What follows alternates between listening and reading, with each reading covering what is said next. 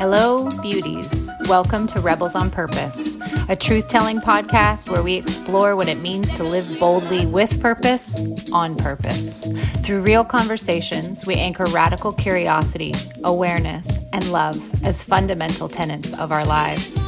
We commit to relentlessly calling ourselves and one another up through presence, openness, and saying what needs to be said. This show is our way of calling a modern-day circle where we focus on freedom, truth, joy, and the celebration of being fully alive. Please join me, Lindsay Nazan, and my bestie, Jamie Mathiasen, as we explore the fruits revealed to us through a devoted practice of soul inquiry as we journey towards our sacred responsibility.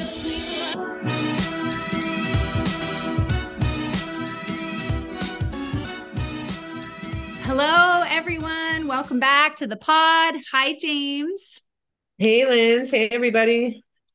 We hope you have had a good couple of weeks. We are very excited today because today is the number 10, the last Niyama, the final tenet in this 10-week series that we feel like has taken an infinity to get to you all.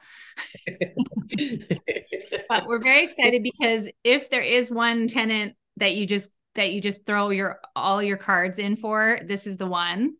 And it's a fun topic. So we're here. We're excited to share with you about it. And it is a mouthful. The words are Ishvara Pranidhana, which is kind of a confusing translation because the words don't really line up from Sanskrit to English in a way that's super literal or comprehensible to just translating. So Ishvara means God or supreme being, or you could think of it as like your true self, the highest self. And then Pranidhana is fixing or to fix. And so I think the idea is connecting to the divine, right?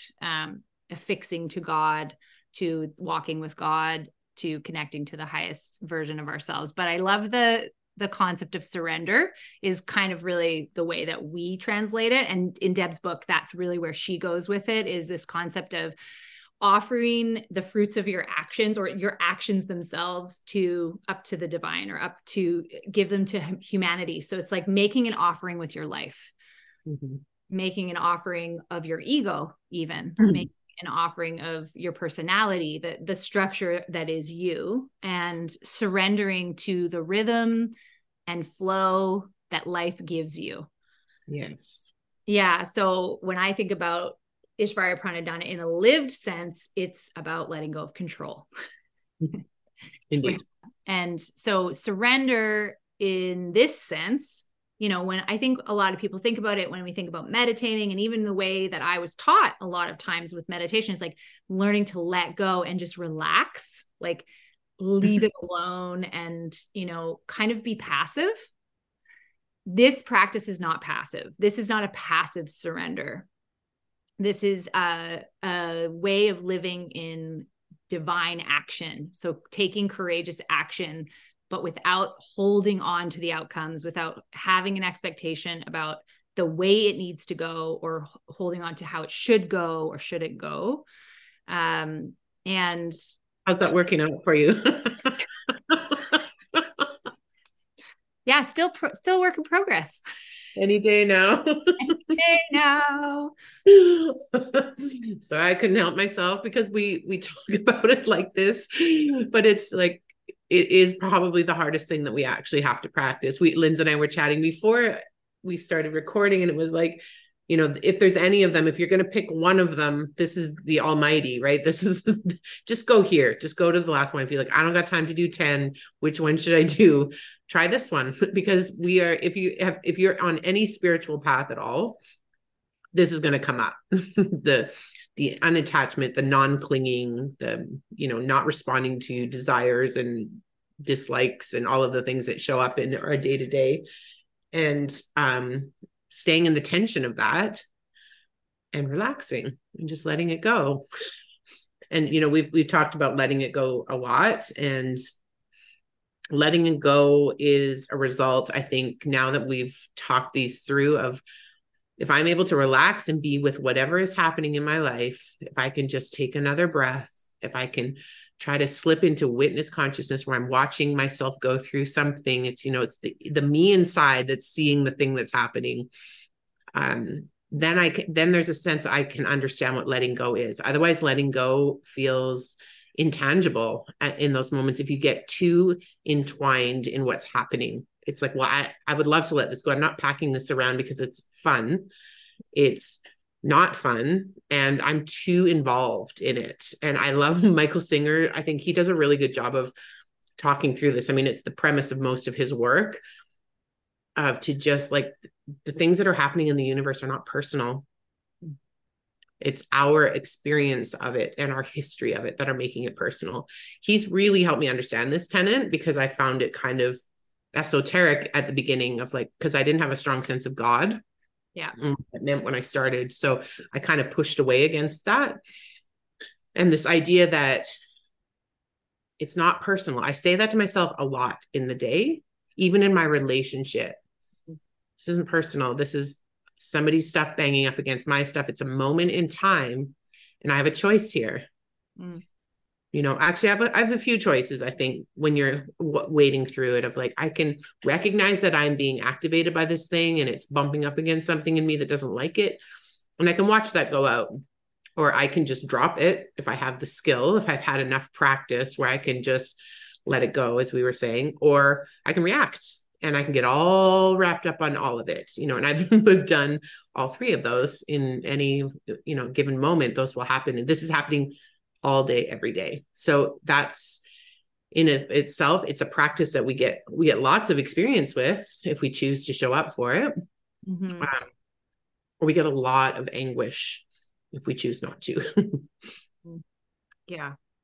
There's a 12-step idea concept that I learned when I was doing some codependent stuff in there in the 12-step groups. And one of the concepts is living life on life's terms, like allowing life to live through you on life's terms. Right. And, you know, it goes hand in hand with this concept of like admitting that you're powerless. And while I find it very conflicting, that tenet in and of itself, of like giving away your power over to a higher power, but the way it's worded is disempowering sometimes. Like, it's really kind of weirdly a conundrum, but I also understand the bigger picture because I've done some of this other work, that I could really embrace that. Yes. And then move into this concept of allowing life to live through me, instead of trying to direct my life. And don't get me wrong, I direct my life plenty, or I attempt to direct my life plenty. And, you know, even just trying to think that life should be different than it is, this, like, anything that takes me out of the contact with the moment is leaving this practice, abandoning this practice. And in fact, it's abandoning the divine life that is trying to live through me. Right. And so James and I have been spending a lot of time in the last couple of weeks talking about our why with the podcast, because we're back in grooving with the podcast and really excited to take it forward. And we've been really sitting and steeping in this work of where are we right now with this work. And a lot of what we've been coming to is this feeling that, you know, we've done so much spiritual work, and spirit is wonderful, and it is connecting us to nature and to this esoteric sense of life and ourselves. And that we are that, right? This union with nature and other beings. But there's this other piece of the mysticism that connects us to our soul. And that is a different level of communion with life. There's like a different depth inside of that way of being, where we actually feel like there is no other path than the one that we're on. If you can listen and engage with your life in this witnessing way, you can start to hear the call of the soul, right? And spirit sort of stirs it. It sort of wakes it up and gets it moving. And so where I find the difference with this practice, like you were saying, you know, if you've ever done any spiritual work, or if you're a religious person, you grew up with God as a tenet in your life, this concept isn't going to be foreign. What is foreign about it, though, is the openness, the open-heartedness that lives inside of this tenet, the courage that lives inside the tenet, the opportunity to have a humility inside of it, versus this dogmatic belief of God is all and I am in service to God. Not that that's wrong, but there are a lot of rigid structures that hold that pillar up. Mm-hmm. And when I feel like I'm moving into a soulful experience, even transcending a spiritual experience, there's a different level of responsibility that wakes up inside of me that feels connected to that higher calling, or the calling of God. Does that make sense? Mm-hmm. Yeah, 100%. And I think, the idea, because we're really looking at this now. We've spent so many years of our life in the spirit realm, like really looking at the tools to help us recognize that we are not separate from that, right? Ultimately, that's what these tenets are helping us see, right? But there is an individual unwrapping of what we're here to do within that. And how these two things can come together so beautifully is if we recognize that life actually wants to come through and wants us to have contact with the moment. We just have to get out of the way. We have to. If we're too busy controlling everything, we're going to miss it. I tell my daughter this when going to university this year. I'm like, if you go in there thinking you know exactly what you want to be and you're 17, you're going to miss all of the beautiful things that are going to try to speak to you this year in your first semester. Like, just be curious, just stay open to all of the possibilities, because when you stay open to those possibilities, your head will move in the direction, your heart will get pulled somewhere. This is really the ultimate trust for me, is like when I'm in this place, I know I am in full trust of my life. I trust that I will have what I need. When we were talking about growth and expansion in our lives, like I get really in this weird place of like trying to figure out how much do I actually need. And I already have everything I need. It's really challenging. I find this part of it really challenging, because I'm very drawn to this idea that this tenet introduces, is like, you have everything you need. It's right here. You just need to see it. You just need to be in contact with it. You just need to be pushing the grocery cart through the grocery store and be there. There's nowhere else to be. So there's something that feels so liberating about that, and also terrifying. And then there's this little voice in the back of my head going, well, that's not very realistic. Well, how are you going to retire and pay your bills and yada, yada. There is all of that going on at the same time. But if you look back in the history of your life, all of the things that you have worried about in the future that have never happened yet, how many of them actually happened the way your brain played them out? Not so many, I'm guessing. That's been my experience. But the mind will take us there, and then we lose it again. We're like, all the opportunities, all these beautiful unfoldings of who we're supposed to be in the world and what we're here to do and share gets missed, and then we got to backtrack. If you're on this path, if this path is interesting to you, it really requires a deep level of trust, and it's hard. It's not an easy thing, but God, it feels so good when you just trust and you let go and you just let it see where it goes and where it takes you. Things show up that you would have never imagined. That's been my experience. Mm-hmm. Yeah. I wrote down a cool quote about worry that Corrie ten Boom wrote, which is that worry does not empty tomorrow of its sorrow. It empties today of its strength. Let's heard that quote. Yeah. I thought, just with what you were saying about, how many times do we wake up and the thing that we were worrying or ruminating on has actually happened in the way that we were worrying about it happening. And, obviously there is some truth to what you think about, you bring about. So if you're spending all your time worrying about the worst case scenario becomes your reality. This is a cumulative possibility, like a cumulative effect that can occur in one's life on some level, energetically, it builds, whatever, right? And so then there's the opposite of that, which is, well, you can deprogram that too. You can change the way that you think about things and bring about different things in your life. But this is the greatest question / conundrum that you're talking about of, can we just trust that whatever it is we are doing in that moment is taking us to the right place? Even if it's a place of struggle, even if it's a place of trauma, even if it's a place of suffering, or worry or rumination. We are moving through our life with the grace. We are moving through our life with the hand of a higher power that is offering us something. And if we can start to listen to it, if we can start to tap into it, if we can be curious about it, like you said, it will start to engage with us. Mm-hmm. And then it kind of starts to crack the worry shield or the armor that we wear in our personality and our ego to try to protect ourselves from letting go, right? Like to hold on tighter, mm-hmm. harder, and more rigid in these different ways. And so we get to do one or the other. Like as life goes on, if we don't practice softening into the strength of a higher power or God, or a sense of divine consciousness or consciousness greater than us, if we don't connect to that or learn how to surrender to it, we get more negative. We get more biases of negativity that fill our brain. That's just the way the brain and the mind work. It's the negativity bias. It's just a default pattern, but it isn't permanent. And so this is where the energetics come into play, right? Like you can work with that and you can grow with that. And then your life can change in ways you never could have known. But the only way that happens is when we start to let go.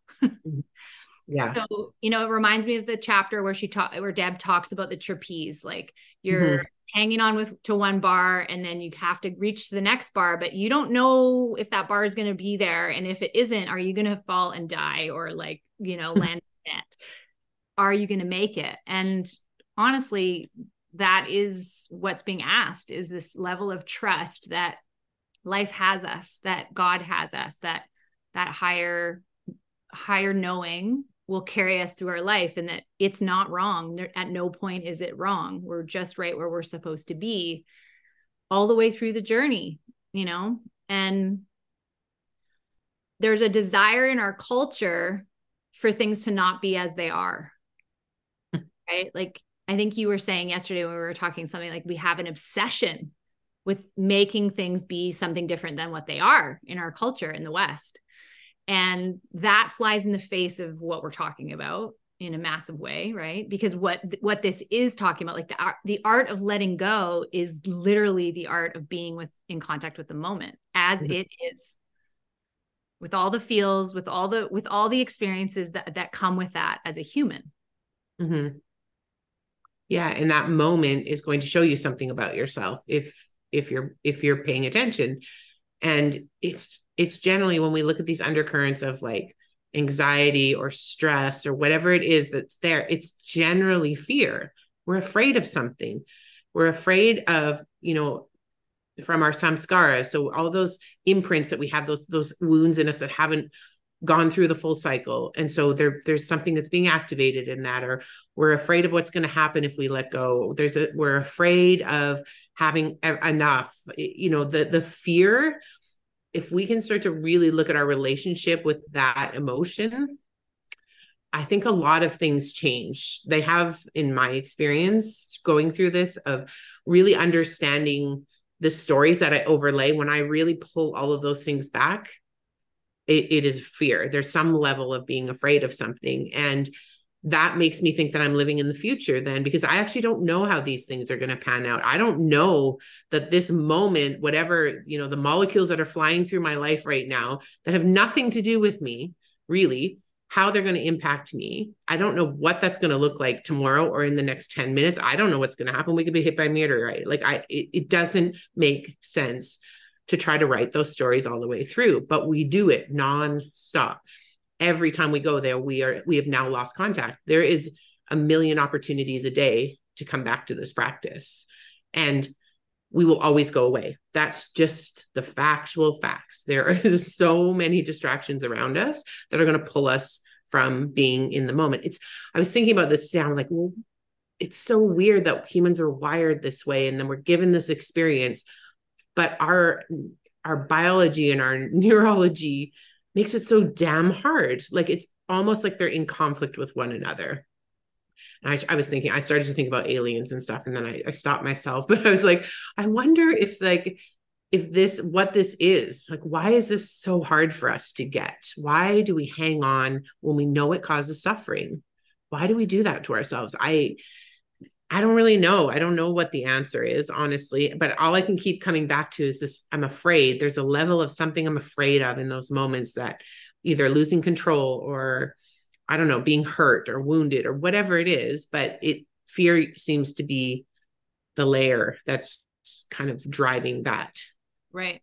Yeah, we come back to this concept of you're either in the vibration of love or you're in the vibration of fear in our lives, right? The people reduce it down to those two experiences or felt experiences of there's the energy of this or the energy of that. And I do think it's complex, but that is a nice simple way to look at it, is like, are you feeling open in love? Or are you feeling closed in fear? And you talked about expansion earlier and the growth that comes from that. And I think that that's such a way in with this tenet, as far as trying to create some practical steps for people to consider this, because it's very difficult to get your head around, well, how do I even do this? Like, do I need to go to church? No, you do not need to go to church.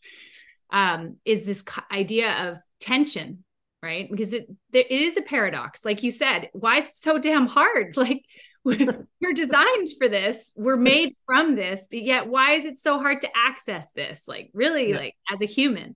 And, anything worth knowing in my life has shown me so much paradox, and this is no exception. And so my way in and your way in, because we were just talking about this before we pushed record, is this concept of contraction and expansion.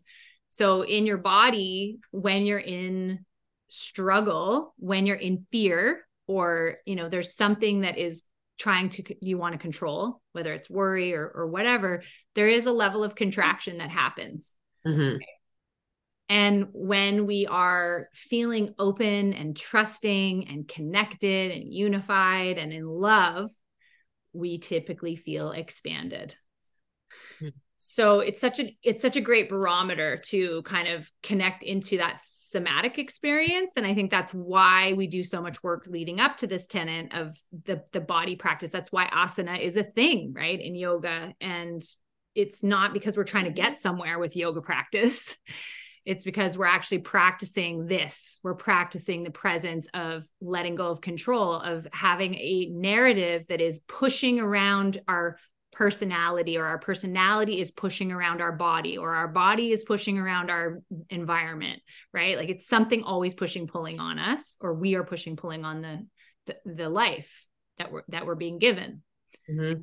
So yeah, I think that it's helpful to offer to the listeners, like, a way in is to just sit with yourself in a situation. Any old situation will do. It happens 1,000 times a day. The opportunity for awareness. I mean, we always come back to awareness of, do I feel expanded or contracted right now? And if me saying that, you're like, well, I don't even know what the hell that feels like. Well, that's a great place to start, is to ask yourself, what does expansion look and feel like? And what does contraction look and feel like? Because I guarantee I guarantee you can tell when someone else is expanded or contracted, you can tell what it's like.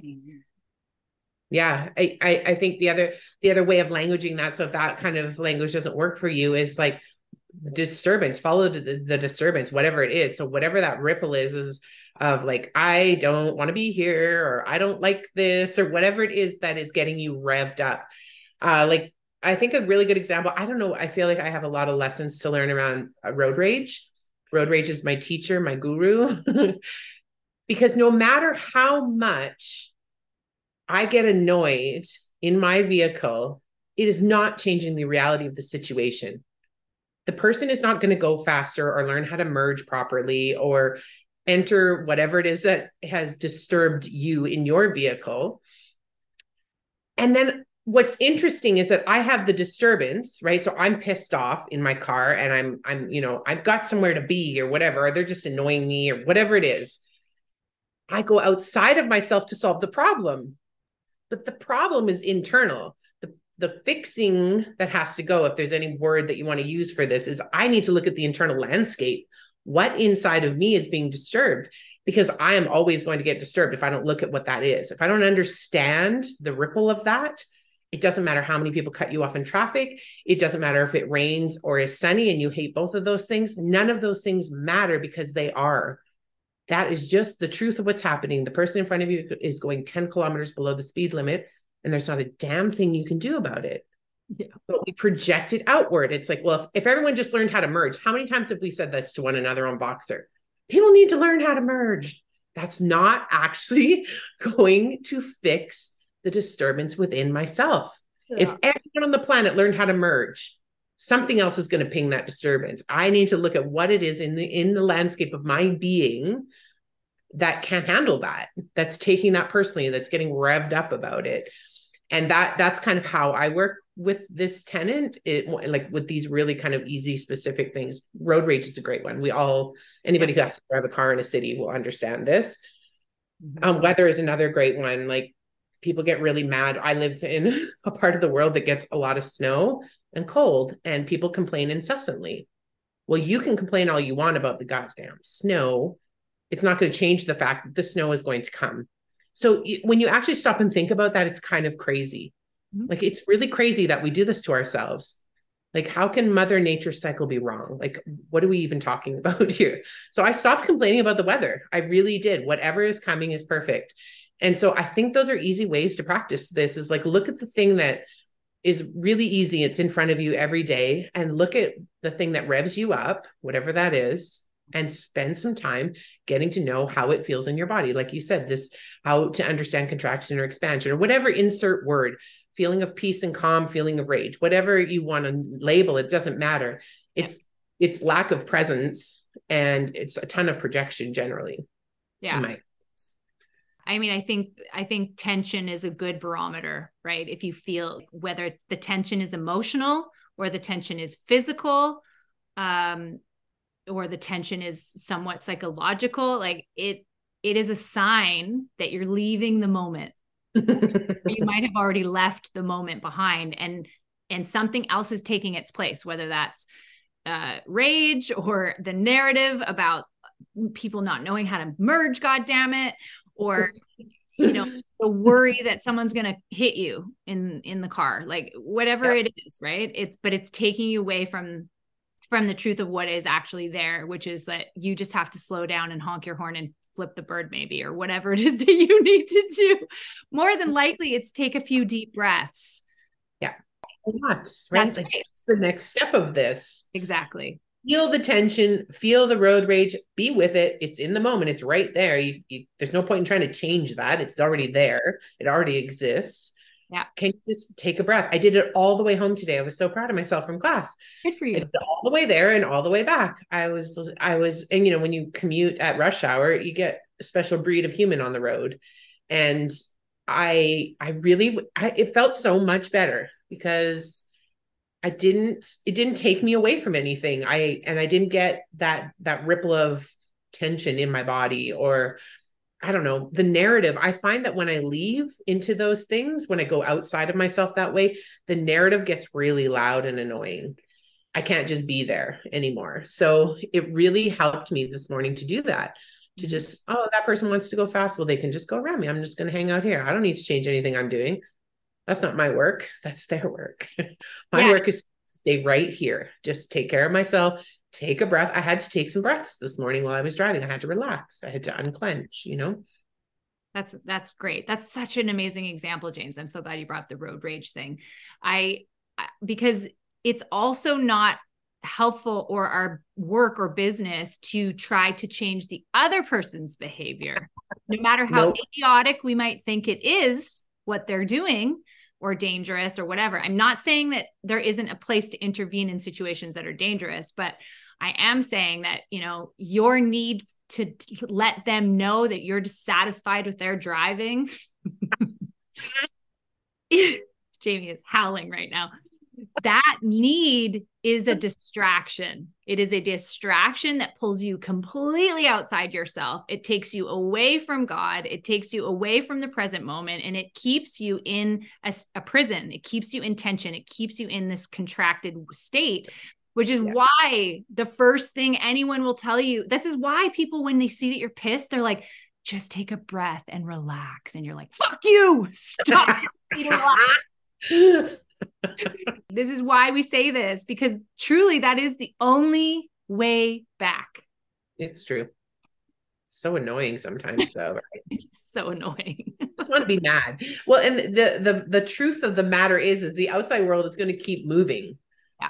It's, I mean, if it stops, that means you're probably at the end of your road. You know, that the world is going to continue to move. There is going to be a movement of beings and particles and light and dark and things going by all your live long days. Yeah. You're never going to change that. No amount of control is going to be able to harness that in so that you can follow through with your agenda for your life.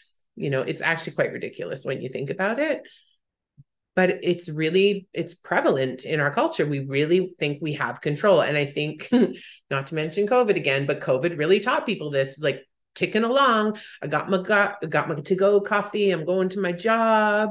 I got everything. I got the mortgage. I got my car. Kids are in school. And then bam, it's like, oh no, you're actually not allowed to leave your house now. And the feelings that came up with that for some people, right? Like this was really a loss of control in a really extreme way. Yeah. And it really showed a lack of adaptability in our species in the West. That's how I saw it. It was really fascinating. It's like, this is where we're at right now. So we kind of have to be here. Yeah. But it just was so hard for people to let go into that, because there was a sense of losing control or perceived control. You actually didn't have control. And this just on a big old spotlight on that. And in my opinion, like, I saw that in so many cases. I did too. And I think you're right. I think it's such a macro example of the micro that we're talking about here, that is in every moment of our lived experience day to day. This is an opportunity, or this is a choice that we're making to hold on or to surrender. Mm-hmm. And it was an in-your-face moment when COVID hit and showed us how holding on we really are as a society. Yeah. And how uncomfortable that was, and painful for people. Very. Yeah. Very. And in a country like Canada, we were so fortunate. Like, I don't want to get into the politics of this, but we were paid to stay home. We had the privilege of being 6 feet apart from people to wash our hands. We had running water. Like, we had so much to work with, you know, that and yet it's still polarized our communities and our towns and our country, that in really crazy ways. Yeah. And it shows you how dangerous it is to live in that narrow corridor, thinking that you have control over your life, because when shit goes off the rails, and it will go off the rails, the disillusionment that happens is devastating for some people. Like, absolutely devastating. When oil and gas crashed here and people had 2 houses being built, you know, it was devastating because they had no skill around this tenet of relaxing into stress and tension when you feel it, and really looking at the unfolding of your life, because everybody was so busy doing, right, and obtaining things. And I mean, we could go on and on about that, but it really is what happens when you think you have control of your life and you got a plan. Like, the life is going to show you that it has other plans for you. Mm-hmm. Yeah. Well, that's the saying, right? Life is busy going on when you're busy making plans. Yeah. It's like, yeah. And then next thing you know, you're in your last breath and you don't know how you got there. Mm-hmm. And that's the greatest tragedy, right? That is the greatest tragedy. And that's why this work is so important, and even more so right now, because you said it, shit's going to hit the fan. This is not going to get easier. COVID is Trump, COVID, all these things that have happened in kind of the last 5-6 years. This is the beginning of more of this stuff, the extreme weather patterns, the food shortages, the water shortages. I don't want to be doomsday. Yeah. This is a reality that we have to start to look at. And if we can't even live in our own body without getting off the rails, we cannot live in community, which is going to be the only way that we get through this, because we are social creatures. So we better do this. We better look at this. We better look at our resistance to it, our lack of resilience to the truth that we actually aren't in control of the big picture. And if aliens do exist, they're going to come do whatever they're going to do, and there's not a damn thing we can do about it. As much as the government would have us think otherwise. So, you know, I think when we look at it, it's like, well, what can we control? Because I think there has to be something that we can circle back to. And one of the things is breath.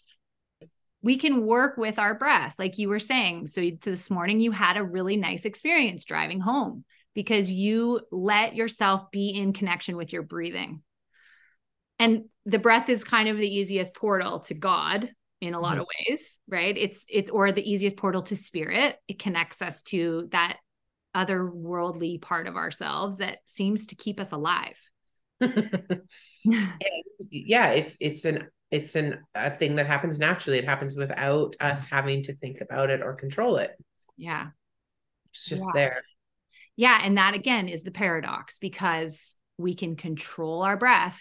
And pranayama literally means restrain the breath. It's breath control.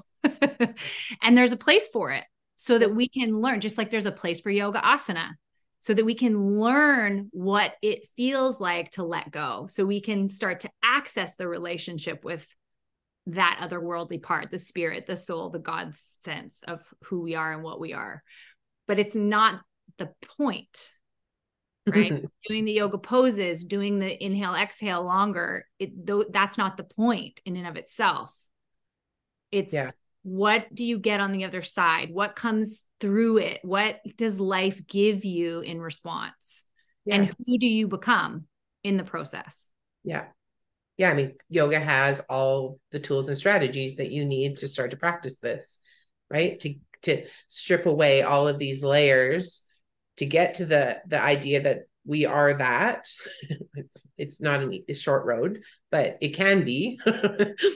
And to just be able, when you get to this tenet, to be able to just accept that this is what's happening. This is it. Like, whether you like it or not, it's happening. And it's asking us to stay in the tension of those moments. And so, yes, the breath, like, I think, like you said, the breath is the easiest portal. And that's why we teach that in classes, right? That's why we learn that as yoga teachers. It's a way for us to be with ourselves. I think another way is to look at your reactions to things, like we were talking about earlier, right? That, you say there's like 3 seconds difference between a reaction and a response or something like that. And it is very true that the idea that if I can just stay here for one more breath, if I can use my breath to really sink into the truth of this moment, and maybe I can stay for 2 more breaths and 3 more breaths as I get more traction around this, can I make a different decision and choice about how I'm going to be in contact with this moment? I can either, like you said, flip the bird and honk my horn, or I can take a couple of breaths, relax, and know that no matter what reaction I fling out of my body into the world, it's not actually going to change anything. All I've done is burn up my own energy. I've, potentially ruined my morning. Nobody did that for me. I chose that by reacting to an external thing. My environment inside was disturbed. I need to look at that piece. What is it inside of me that got disturbed? Maybe that's a better way to use your time in your car. Win some, you lose some. I probably won't do it every time, but I will practice, because it was different. I was like, oh, look at the sunrise, and the cars are whizzing by me and I'm already doing 100. So I'm not going slow, but there was this moment of time where I was like, the world is just happening right here. Like, I don't need to be in a rush. I get to just be in this. I get to watch the sun coming up over here in the east. It's like 7:30 in the morning. There was something really steady about it that it was an incentive enough for me to keep going with this. Really look at this, because now I get to be in flow. And that is a core value for me, is like, how do I get to be in true relationship with my life and get to do the things that call to me? I have to get this shit sorted first. Or I have to be working on it simultaneously and talking about it and being witnessed in it and all the things. Yeah. You hit the nail on the head with the word flow. I think it's a side theme of Ishvara Pranidhana, right? Because, that's part of why it's such a hard practice, because flow is terrifying. It's exhilarating and liberating and beautiful, and just, it's energizing. It's life-giving. It's a life-giving experience. And there's nothing to hold on to. There's no tethers and no net. It's just you floating in flow. And that's why it is a practice and it's a choice, because it's like lifting weights. It takes effort and it takes resilience. And the more you do it, the more stamina you build around it and the more like reinforcing it becomes. Mm-hmm. But you have to give into the truth of it, the limitations that show up inside of it, the way you aren't able to flow with it and that you push back and you get pinged around and you just like, I'm not floating. I'm like riding the guardrail and it's grindy and horrible, so it's truly finding an undefended way to live your life. And to live a life undefended is a warrior's life. Like it truly is, right? But we have been programmed and taught and indoctrinated that a warrior is strong and rigid and armored. So this really cuts at every narrative we've ever been taught. And so it's very hard to trust it. It's very hard to let it in and be vulnerable to it and think that it's the right path.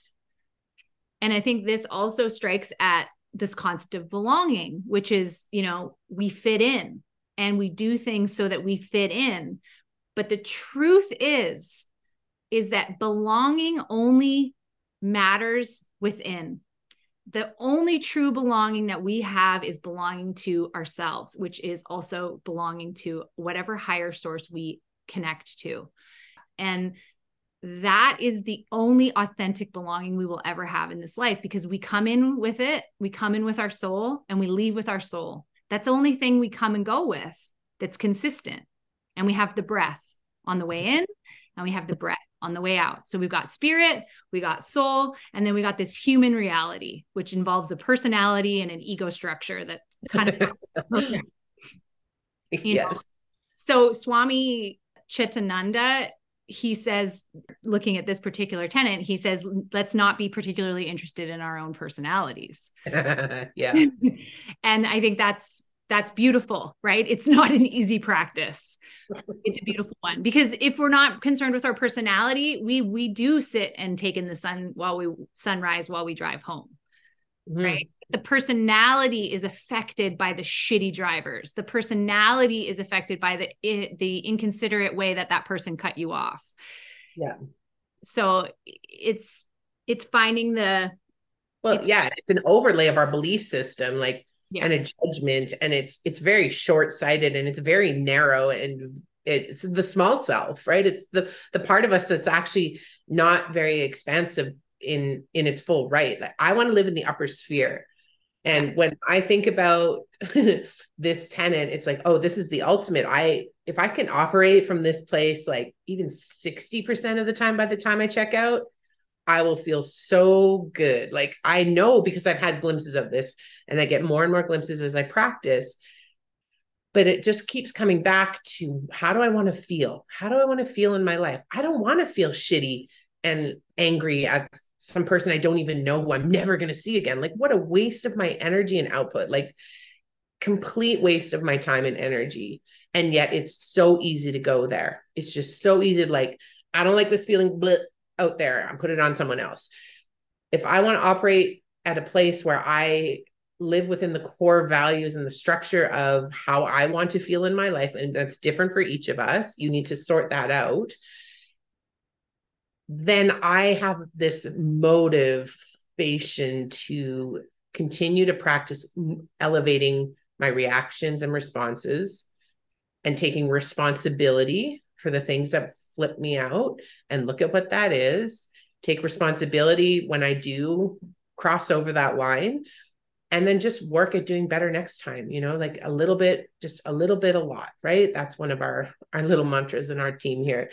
And that's enough. That's enough just to make that commitment. And for me to know that that's where I want to live from. I want to live up here, not down here in the reactions and the emotions and all the not self stuff, which is where most of us kind of tend to exist, right, in this world. So it's not a short order. No, it isn't. Start with simple things. Yeah. Because I don't expect that everyone is going to know the parts that are personality and the parts that are spirit. right? Or soul. Like that takes a lot of discernment and a lifetime, maybe not a whole lifetime, but it takes a period of time, practice and study and commitment. Anything having takes some effort and commitment, and you do have to work at it. But it's so worth it, because the freedom that lives on the other side of our personalities holding us back from from the life that is being lived, whether we're there for it or not, is so worth it. Because then once you're there for it, just the wellspring of joy that comes back, the wellspring of love that comes back, the wellspring of just the present moment that comes back and gives itself wholly to you, is worth more than any dollar could ever buy a thing. Yeah. And the richness that comes from committing to taking the time to look at this stuff, to really seeing where you're at in your life right now. Where do you want to be in your life? How do you want to feel in your life? And then committing, like you have to make a commitment to this work. It's not going to happen overnight. It's a practice, right? And it takes a long time. I'm not going to lie. It takes a long time, and it takes safe containers for people to see you, because you can't really do this by yourself. You can do some of it by yourself, but that is, it just feels so worth it to me when I think about how I used to live. I used to just live in this ball of tension and worry, and all of these neuroses were kind of driving the bus for me, when all I really had to do was just relax. And I mean, when I say that, even when I think about myself in that moment, I'm like, I couldn't have done it then. And that's actually might be possible. That is a truth.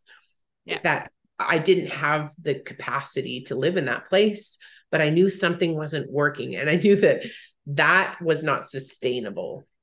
My body just told me it wasn't, right? And so however we get on the spiritual path, and it doesn't matter which spiritual path you get on.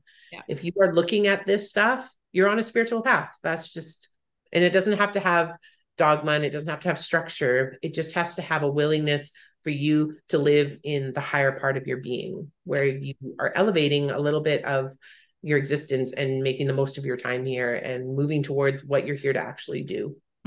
Yeah. I love the idea of considering spirit as nature.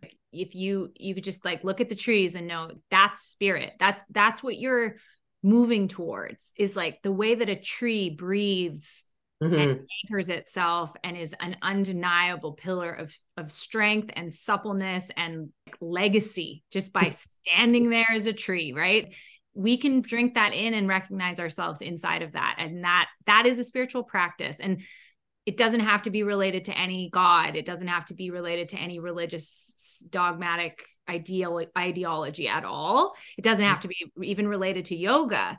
It's a very personal experience, but it is required. You have to connect with some sense of energetics, spiritual energetics, I think, to be able to get your head around this tenet. It has to be bigger than you. It has to be bigger than this little life, because at the end of the day, this is just a little life in a big blip of the universe. There's more to it. So just like you said, it has to be bigger. It has to be bigger. It has to be, nature is big. Nature is amazing. Go put your back up against a tree and watch a river move. Or I heard Eckhart Tolle say something really hilarious in a podcast, that, a bird doesn't sit on a tree when it's time to rest and think, oh, I'd really love to rest, but I can't stop thinking about all the things I have to do. And I was like, so true though. Nature just moves. It just responds. It responds to the moment. If a bird needs to rest, it finds somewhere safe and it curls up and sleeps.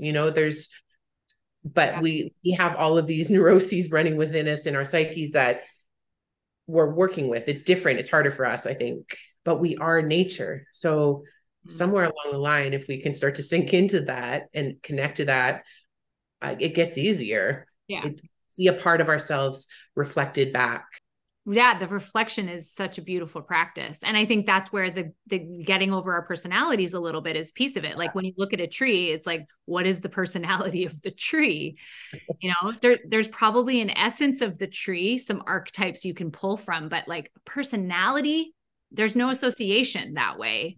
It's just simpler than that. There's more totality in it. And so it's not about becoming like a nothing person. It's not about letting go of your personality quirks. that's not what we're saying, but it's letting go of the identification with them as that is what you are in the world. Yeah. Yeah. And I think that makes such a huge difference. Yeah. Think about every time you're in a social setting, the way you shape and morph yourself. That's kind of what we're talking about. What would happen if the next social setting you went in and you just stood there? Mm-hmm. You just bead with it.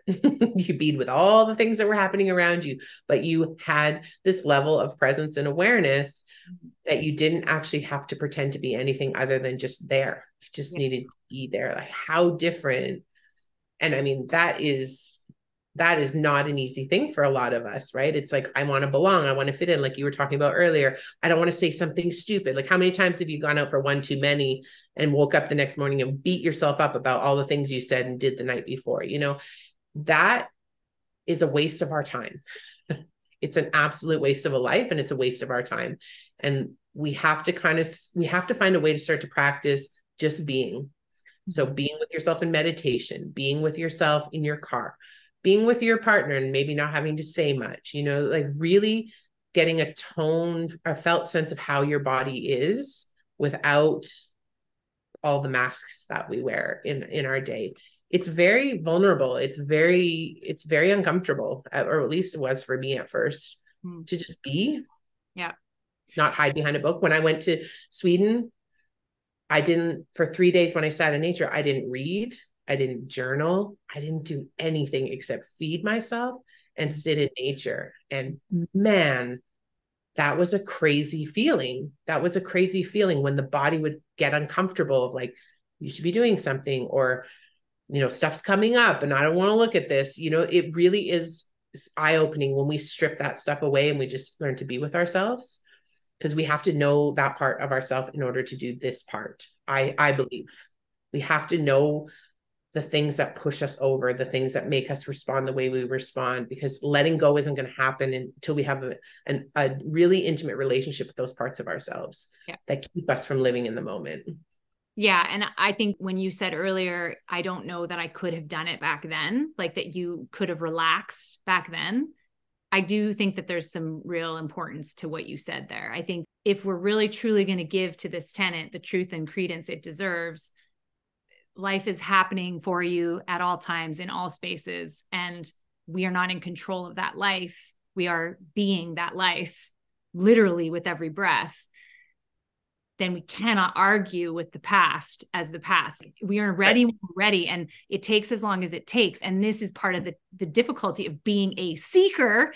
The word, the word in and of itself lends itself to the future of like, I'm going to get here. I'm going to get there. I'm going to get to God. I'm going to get to enlightenment. I'm going to get to divinity. When the truth is it's right here. It's right here, right now.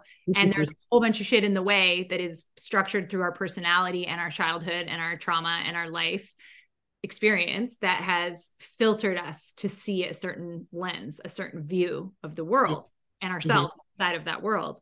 And I agree. We have to be able to understand what makes us tick. We have to be able to notice it either before it happens or while it's happening or after it's happened.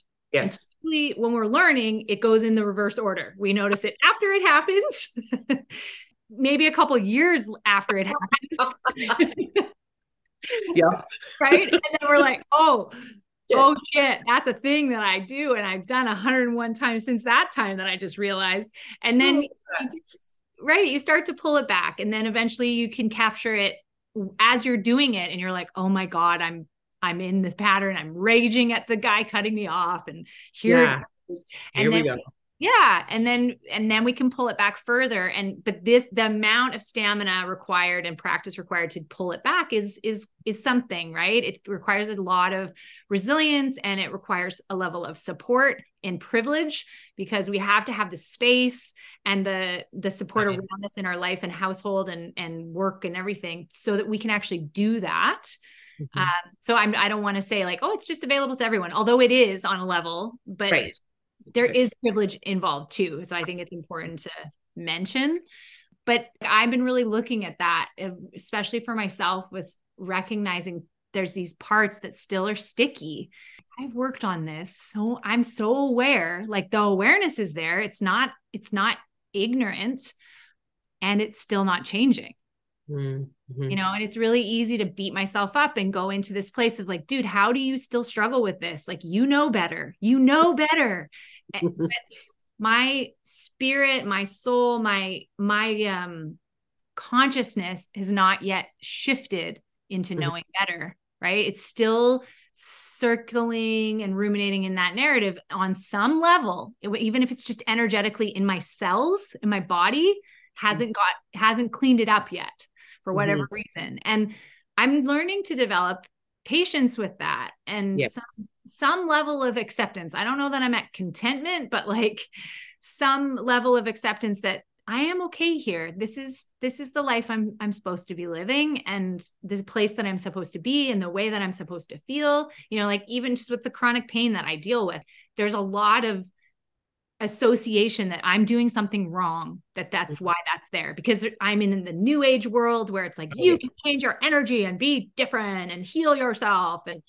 yeah, great. I'm trying all the time, and I will keep trying because I do believe in that on a level, but I also am a human being with a human reality and a lens that puts me in my shit sometimes.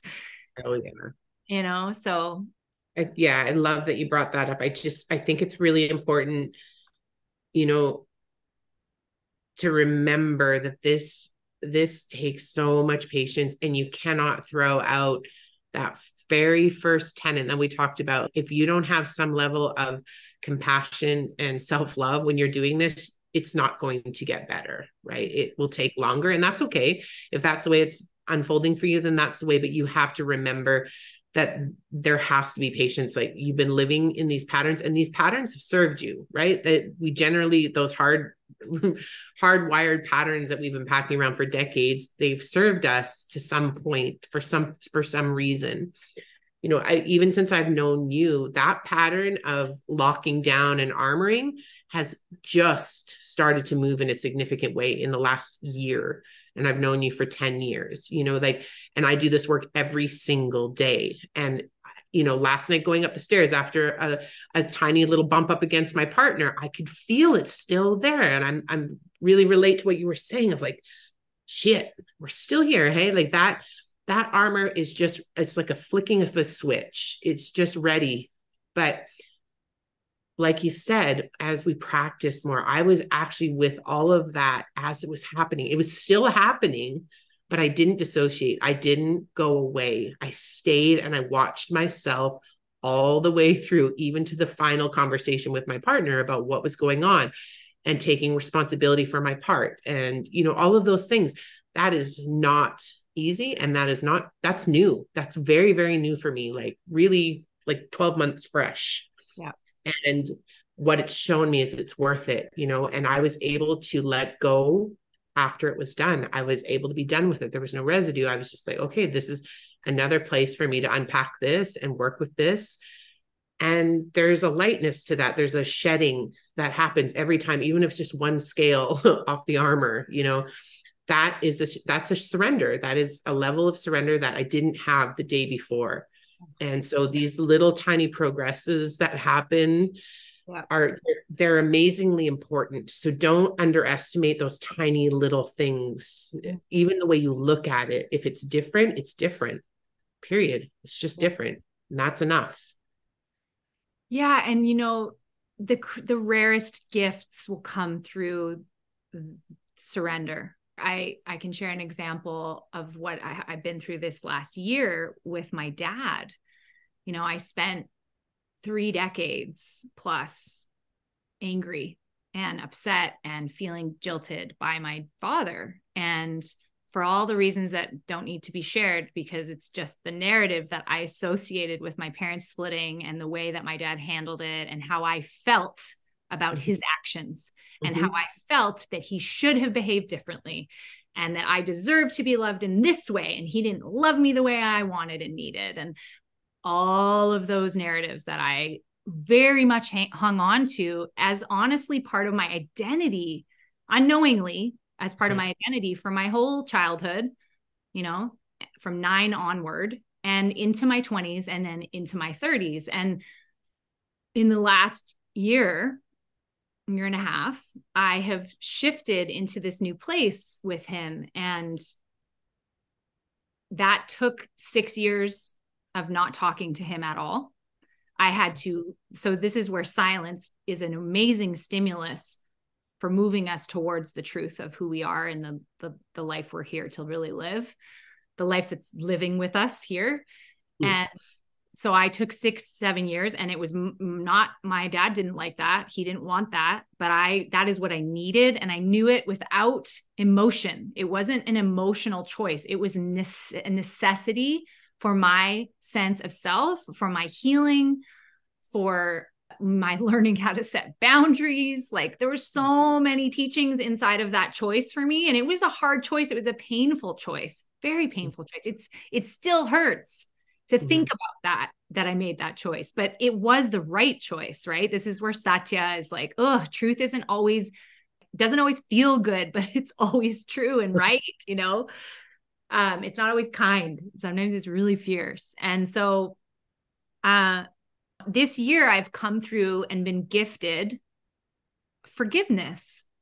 And I don't know what, I thought I knew what forgiveness was. I have written so many forgiveness letters to my parents and my family members and all this stuff. I've done so much intellectual and somatic and emotional work around this.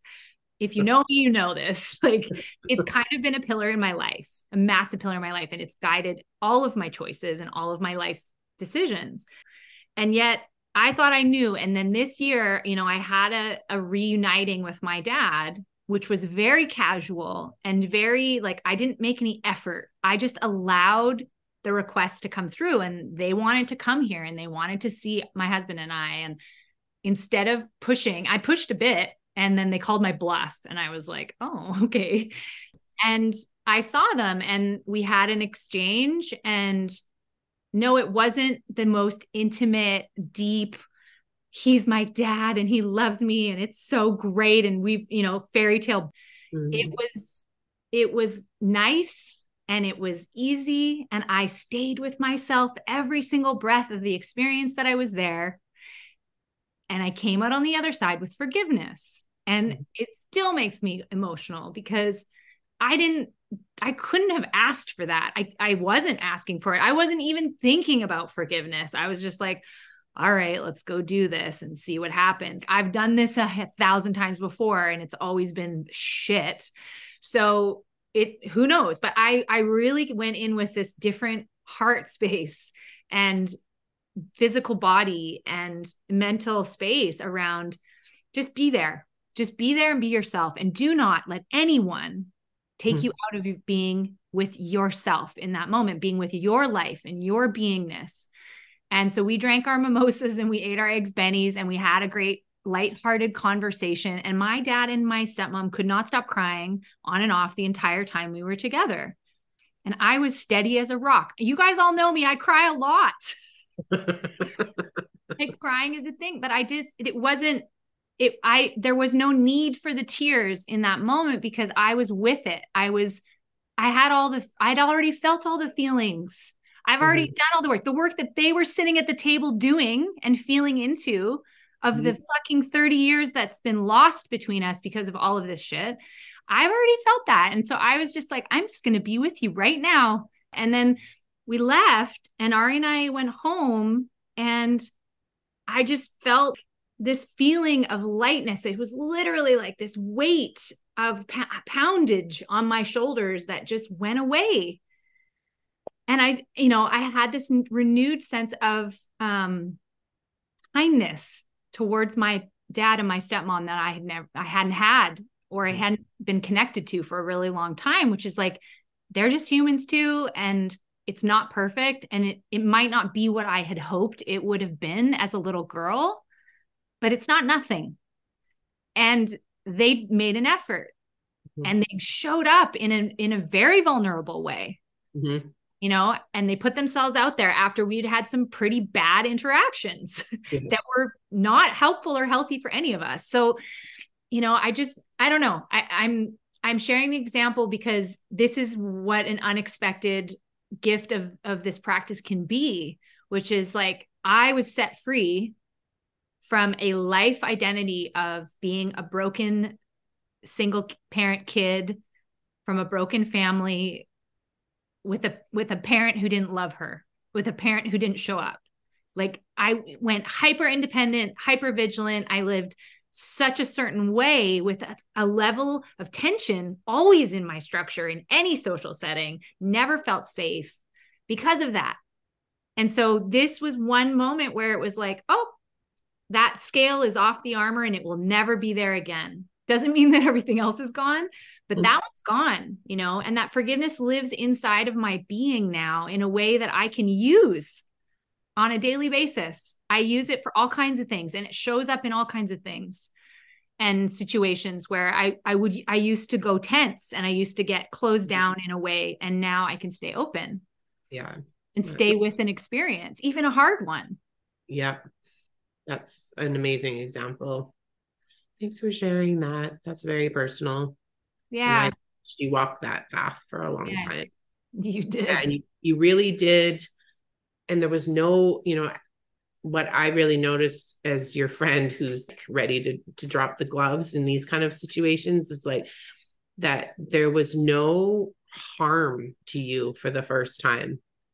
Like there was no harm, but that came from yourself first and foremost. You know, that comes back to exactly what we were just talking about. It's like you have to take care of yourself in these situations. You have to be with yourself, especially in something as loaded as this. I mean, this isn't going to be everybody's path for sure, but there's potential.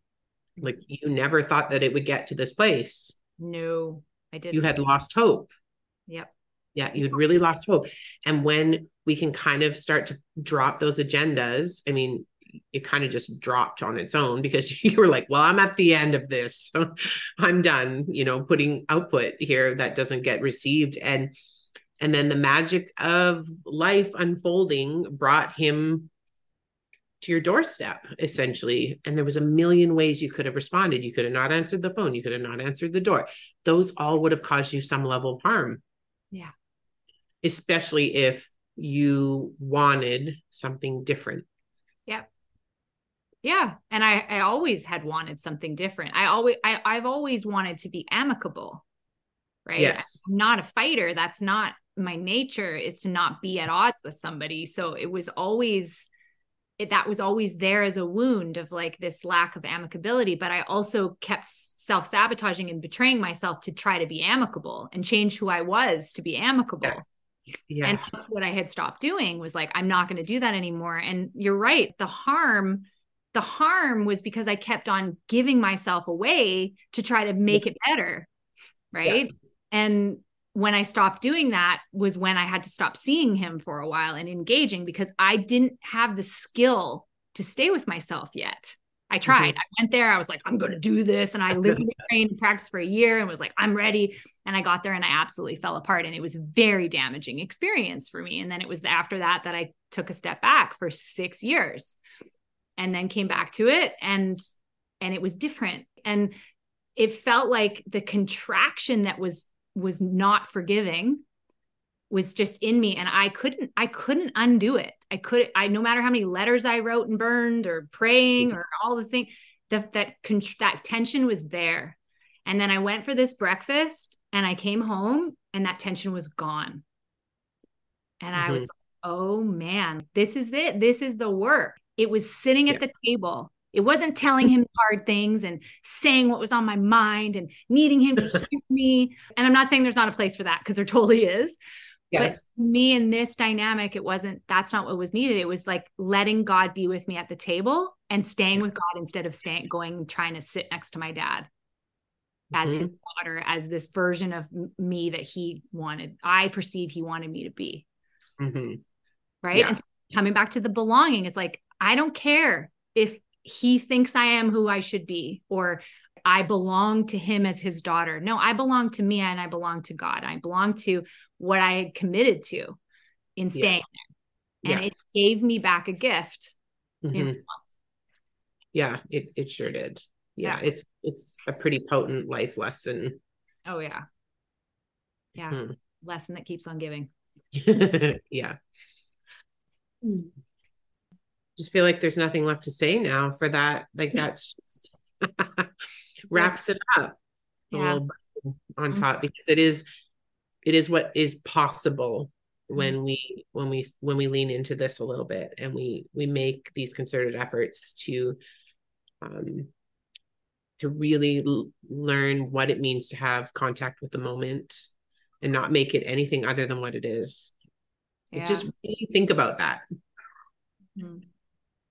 We all know how to do that. So if you're sitting there thinking like, well, I don't even know how to do that. That's preposterous. You do know how to do it because you've done it when you were a kid. Oh Every yeah, every damn day, daisy chains in the field, cartwheels at the park, hanging from but trees. hanging from trees, like it's all in you, that Yeah. ability. Yeah. Yeah. So think, I mean, that can be a really helpful place to start of like, when did you feel free and in alignment with your life? Think of moments. For me, being a mom, there was kids force you to be present, Yes. like it or lump it. So sometimes you're present doing something fun, or sometimes you're present doing something not fun, but there's a level of demand there of being right there, Oh my God. Yes. Yes. You bring up, that's such a good point that is so important to make because you have to notice how annoyed you feel. Same with dogs, right? It's like dogs, especially puppies, it's like they require presence. You need to watch them. My dogs just poisoned themselves in the backyard the other day eating something they shouldn't have because we weren't present with them in that moment. It's you get annoyed because you are resisting that call. Yes. Right. So that's such a great place to start. Right. And sometimes it's legit. You're overwhelmed, you're exhausted, you got nothing left. So you're just like, I'm done, But Mhm. that is such a great place to start circling up. Yeah. And it's also the portal where I've experienced pure joy. I remember this very specific moment. I hope I never forget this. Like I can still feel this in my body. Sitting on our driveway with Ken's when she was about 3, and she was I don't know what we were. I'm pretty sure we were doing chalk drawings on the driveway, like nothing amazingly exciting. We weren't we weren't at Science World, or it wasn't anything. It was just mundane. It was just playing. We were just honestly just playing on the driveway, and I felt this level of presence in myself that I hadn't felt, I don't think, ever in my life, honestly. Like I remember it rushed through me like a wave of this feeling of ecstasy, like this feeling of like, whoa, what the hell was that? Like I stopped. It took my breath away.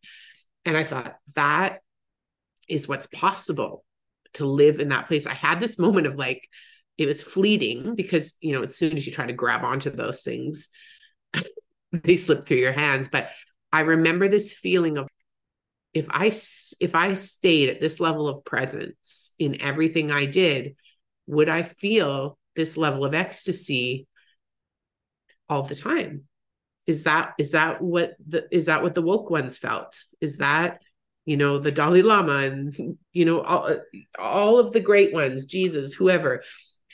Is this where they lived? Is this the place where, a garbage bag swirling in the wind takes your breath away, or just this absolute reverence for the movement of life in front of your eyeballs, and to be able to have the privilege to witness it in all of its glory and all of its mess, and to know that if you can just stay with those moments all the way through, that this is what happens, because it's not about good or bad moments. It's about just being there. Like, what a privilege that is.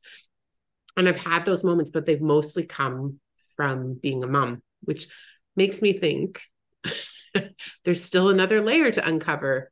There's, how can I experience that in myself, in my own relationship with my life, where, being with ourselves, like we were talking about earlier, of like, is that possible? Is it possible? Because I felt it, and I don't know how to describe it other than how I described it, but it was big. It was what I imagined enlightenment was, or waking up, like everything is bright and everything feels full, like every cell in your body is awake and alive. Yeah. So those moments, we've all had moments like that, maybe not on the highest end of the spectrum, but you've had those moments in your life where you're like, I just want time to stand still. Like this is it right here. Yeah. Wow. That's a beautiful share. That's just hitting the nail on the head. I think you're speaking to what is sacred that cannot be described, right? And this is so hard. It is. That's why it's so loaded, because it's so easy to make it mean something else than what it is. Because when we try to intellectualize it, we just wreck it. Totally. You know, so Well, aren't all the great things in the world indescribable? Really, I can still, if I think about the best meal I ever had in my life was at the Blue Nile in Montreal in like 2002. And I can't describe to you how good it was, because it was an experience. It was being in contact with that moment of the whole experience. And life has the potential. I believe that again. And I think I lost that for a while, but I'm starting to wake that up again, because it's so easy to get bogged down in the mundane. It's so easy to feed the fear of scarcity and how am I going to pay my bills and all of those things. Those are all real things that are happening in front of us. But I'm curious to know, can I settle somewhere in the middle, to start? Yeah, to start, right? That idea of enlightenment that is something like it's a step-by-step ladder to this attainment, and then we're up there, up on our tuffet for life. I don't know that was the intention of the books, like the great books, right? Like the Bible and whatever, Buddhist template, like all of these ideas of foundations of enlightenment. It really does make it aspirational, which is problematic, because then it's like, well, once we're there, we just stay there forever. And we're just like the Dalai Lama. I don't know that it is better than the human experience. Like the more I live, the more I talk to people, and the more I learn about life, the more I recognize that the only reason we know what enlightenment is because of the contrast of suffering. The only reason that we feel X is because we have felt Y. And so I don't know if it can operate in and of itself. Like maybe it is supposed to be that fleeting experience that we keep coming back to. And that's why we're called seekers. Maybe we're seekers because we keep coming back to that. We keep returning home to ourselves. We keep returning home to this experience of being that which is. Yeah. I don't know. Yeah, I agree. I mean, the thing is it tasted so damn good, is that I'll keep trying for that, if that is a potential for 10% of my life, 5% of my life, sign me up. I will keep doing this work. I'll keep digging in my own crap. I will keep looking around all the corners. I'll keep pulling down the masks. I will keep falling down and getting back up. And it's interesting, like, this is another podcast we're going to do. I don't relate to the archetype of seeker. I relate to the archetype of wanderer. And you are the archetype of seeker. It's totally appropriate. So we're going to do that one day. Like that. Yes. Yeah, because there is that lived experience of however you're moving through this work. There's a million ways to do this work. Yeah. We're kind of the yoga door, but we also have other doors that we use. Linz has dogs. I have other things. We use all of the things that are happening in our lives that we love and bring us joy. And we use those as spiritual tools to learn more about who we are in a relationship in the world. This doesn't have to be something separate from yourself. In fact, it has to be completely of yourself. You have to find some door that is really easy for you to open and unlatch. It has to be that way first, I think. This book is a really great starter. Yeah, it is. It's the best starter. I love it. It's such an accessible way to be with ourselves, to start to learn about who we are, and start to be with ourselves in all the glory and all the mess and the in-betweens. Yes. And one of the things I love about this book is its ability to build amazingly authentic community when you do this in a group. So, you don't need training to do this book. Do it as a book club with your girlfriends or your partner. My partner and I just started it, by the way. This has been a dream of mine since I read this book. It's like, one day I hope I have a man in my life who wants to do this study. And then I was like, when he agreed, I was like, oh shit, now I have to do this with my partner. Yeah. But this is all you need is the book. Just get the book, read the chapter, and sit down with some people and talk about it. It really is an amazing portal to opening up these pieces inside of ourselves. And the level of, oh yeah, me too, that comes from this book just makes you feel so connected, and even in our differences, there's connection through this study. Oh yeah, huge. Yeah. James and I have taught this class, this 40-week practice many, many times over to many, many people, and from all walks of life, people, Oh all yeah, kinds of amazing. people. Yeah. And but the common thread is this coming together in recognizing our humanness and our spiritualness and the being that lives inside of that paradox. Yeah. And the relating, this just normalizing it and relating and just building that awareness. And all of those people have taken that awareness into their life and they're using it in different ways, right? Yeah. Yeah. Yeah. The human condition unpacked for 40 weeks is like all of these things that we struggle with, we bump up against. Everybody is going through these things in some form or another. Just most people aren't looking at it. They just think life is hard and they've just got their head down in the grind or whatever, insert whatever addiction that numbs it out.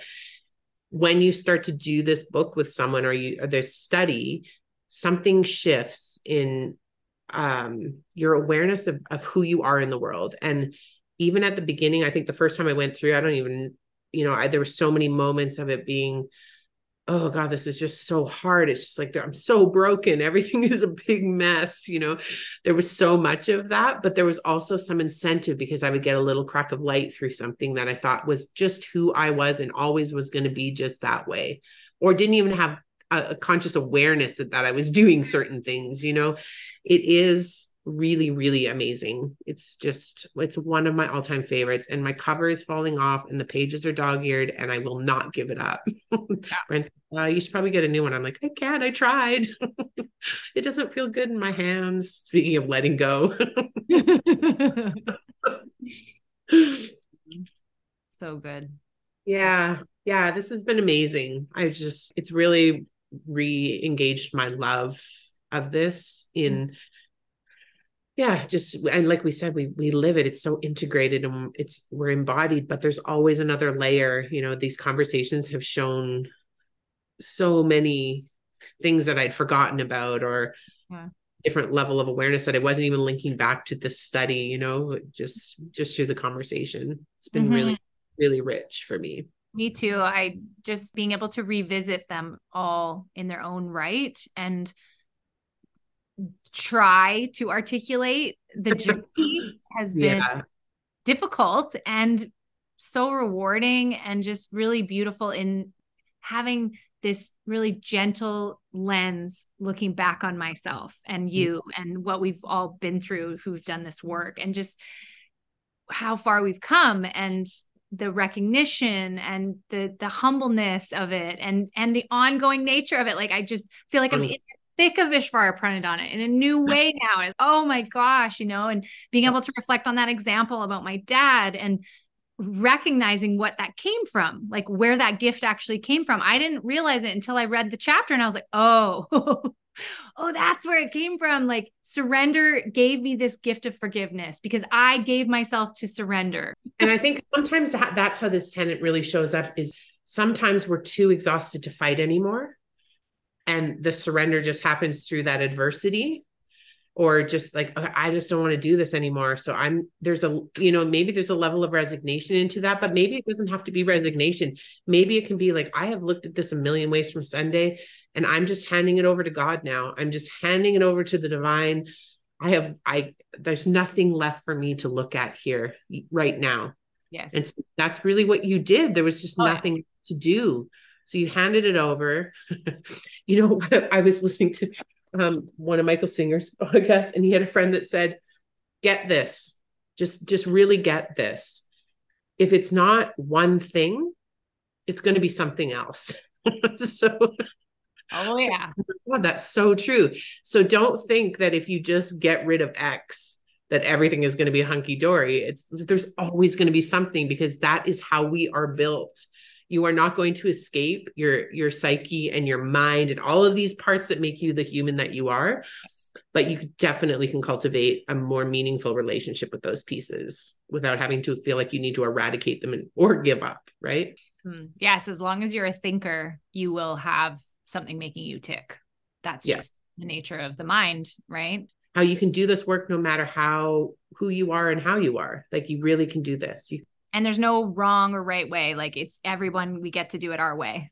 Yeah. I love meeting people who pull pieces from different studies, like this really helped me with this, understanding this part of myself. And, I went on a nature quest or whatever it is, like merging all of these amazing tools that we have at our fingertips, literally at the click of a button now, to help us learn about who we are and how we can have a little bit of peace. Just a slice. Just a moment. Mm-hmm. Do you have anything else to say? We've circled all the way back to ahimsa, right? Nonviolence and compassion and the warm gaze that we can turn towards ourselves when we're doing this work, because it is really easy to be hard on ourselves. And I think at the end of the day, if we can just soften inside the strength of who we are, we can go a lot further, a lot faster. Yeah. Soften, relax, breathe, trust. Yeah, I agree. All right. Well, we're ready to wrap with our question. Jamie, are you ready for your question? I'm ready. You're ready.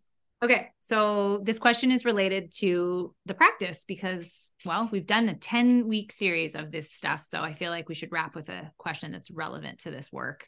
So my question is, we all, when we're on this path as a spiritual being, recognizing the spirit and the humanity within our life, and we're doing the work and we're showing up to the moment and we're, using whatever tools we use that help us with that. And then life kind of bowls us over and the mundane creeps in and we lose ourselves, or we kind of get caught up in the rat race, or, you just get swept away by the day-to-day life current.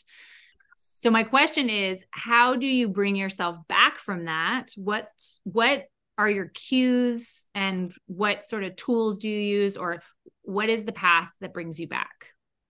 That's a really good question. It's a really helpful question to know this. I think if you know the answer to this question, you are in really good shape, because I feel like I've only in recent years, in the last maybe year-ish, have really come to understand this part of myself, because I have a dissociative kind of quality to my going away. I kind of really leave the building, I'm really hard to get to. We talked about this the other day. There's an aloofness to my checking out that's really hard to tap into.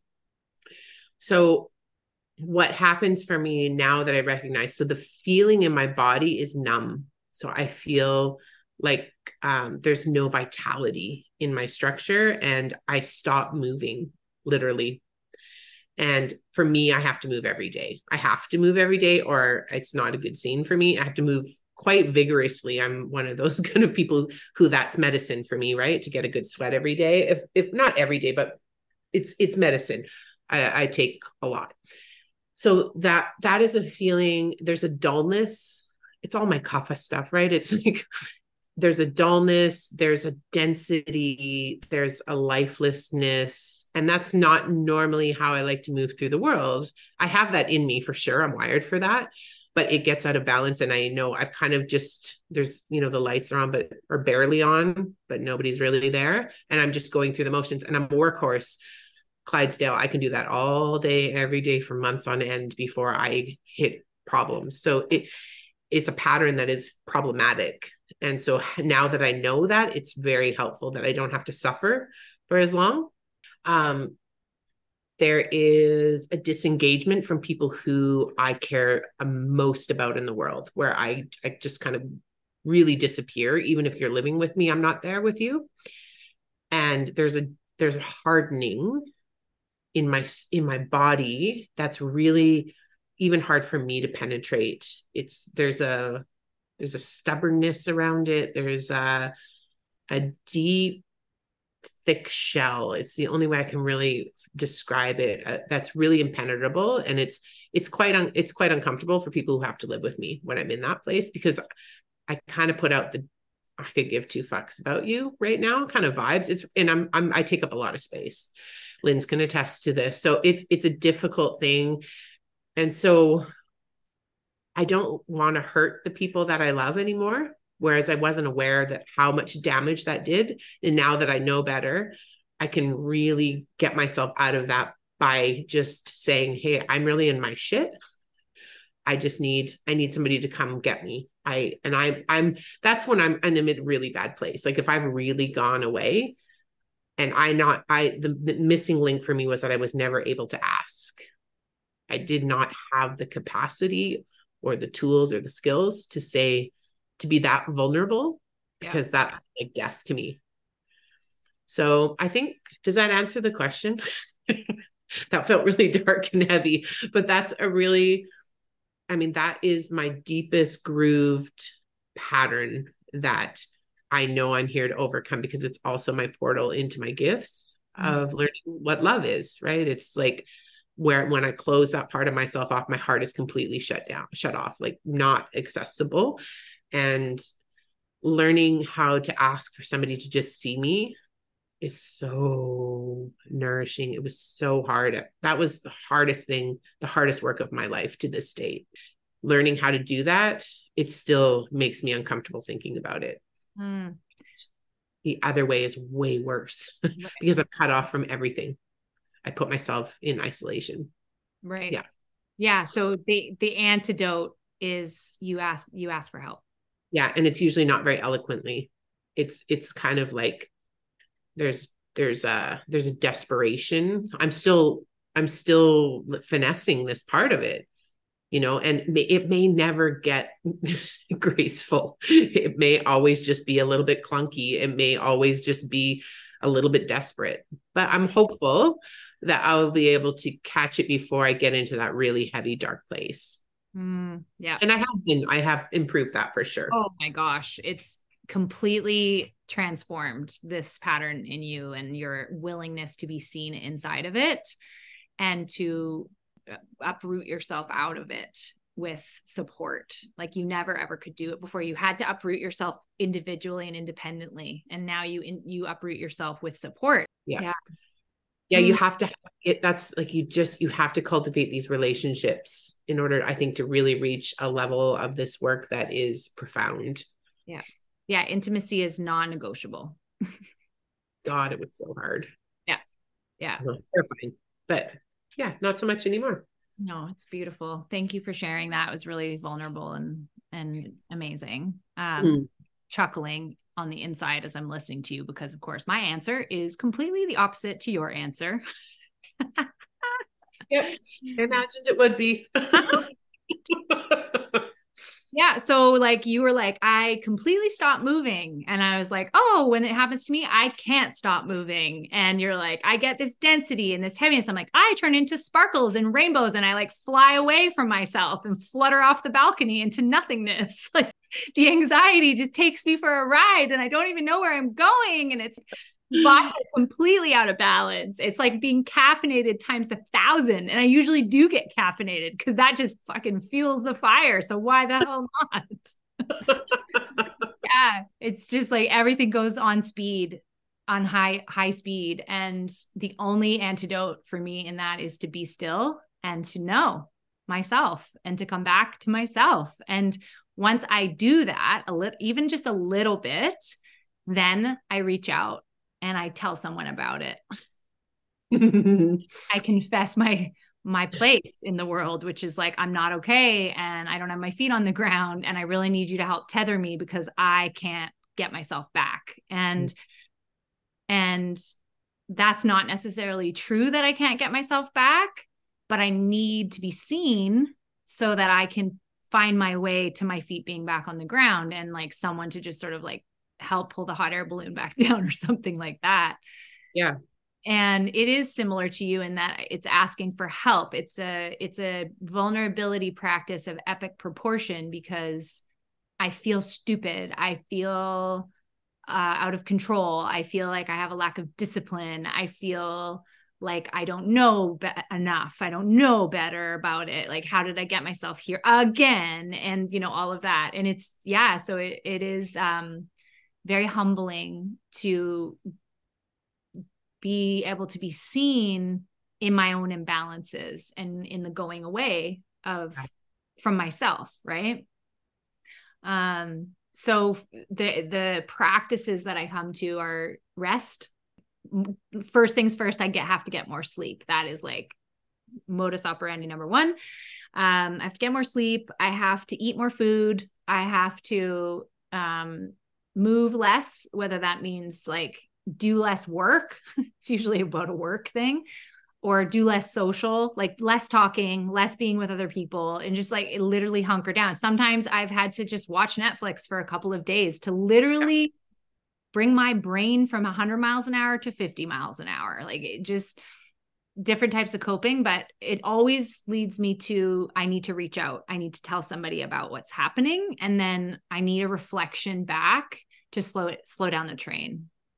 And then that usually helps me come back to myself and then I can get true inspiration again, because I lose the real inspiration and it becomes this like chasing inspiration feeling, which is the like desperate, it's the seeking, the addiction of seeking that comes through, and it's not healthy, versus this sort of healthy daily dose of being inspired by life around me or people around me or whatever I'm engaging in. I mean, the beautiful thing, like why our worlds collided so that we can, I mean, there's many reasons, but because we can do this with one another, like we have these opposite ways of being in the world. And when you don't have something and you're with somebody who has it, you get to learn so much about that. Oh yeah. Like, I've learned so much about these patterns that you're talking about yourself, that I don't necessarily relate to, the flying way. I never feel that way. Never. And I mean, I guess that's not true. Anxiety kind of takes you away, but it's different for me. It's not the fast mind. It's different, right? But to learn who I am in the world can sit up against you when you're in those places, and just be with you there, right? The same way you do for me when I'm like, can you come help me? Come get me? And then you just arrive, like just the simple act of asking and then having somebody arrive who can see that and not try to fix you or make you feel shittier than you already feel about yourself, and to just reflect back some things, ask some questions, like that's usually, how to help me there, and I know how to help you there now. And that took so much time for us to learn that, right, about one another.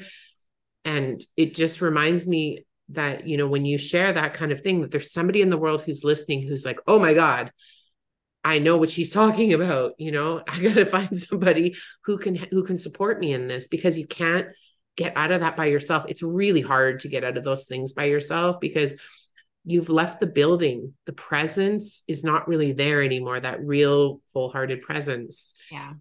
And you need somebody to see you in it. Yes. And I mean, that's magic for you. That's medicine for you, right? Oh, huge. Yeah. And I mean, cause it's legit. You're not even in the prefrontal cortex anymore. Like it's scientific, like neurologically, you go into the reptile brain, you go into the amygdala, you go into the place where all the stories are true and factual facts, and my feelings are real, and this is what's happening. And there is no way out except for something outside to help pull you through. And until you get skilled at bringing yourself through that. And there's a lot of ways to find that. But this is, for me, one of the big pieces is being very careful about who I tell, because 100%. I just bleed that out and tell anyone who would listen, because I was so desperate to be seen. But then I would get seen in a not in a safe way. I didn't. Yeah. It would be exposing, and then I would self-betray, and it would just spin you out more, right? Because then you have to go into defending yourself or not being misunderstood, which is like a deep core thing for you, right? Yes. When we're in these places, it's the front row at the table people that are privy to this experience with you. It has to be safe, because you already aren't safe. You already do not feel safe in that place. And the last thing you need is somebody throwing gasoline on that fire. Yeah. And it's good. I mean, all the practices that the yamas and niyamas take you through get you to uncovering what your patterns are, because they're so unconscious in most of us, right? They become these ways of surviving. Mm-hmm. And it's just, I mean, it's the game changer for me to understand this part of myself. Mm. And then to be of service to the people I care the most about by being able to be with them when they're here as well. Mm-hmm. Mm-hmm. Yeah, it's really important to me. Yeah, me too. Thanks for sharing that. Great question. Yeah, that was really cool. Awesome. All right.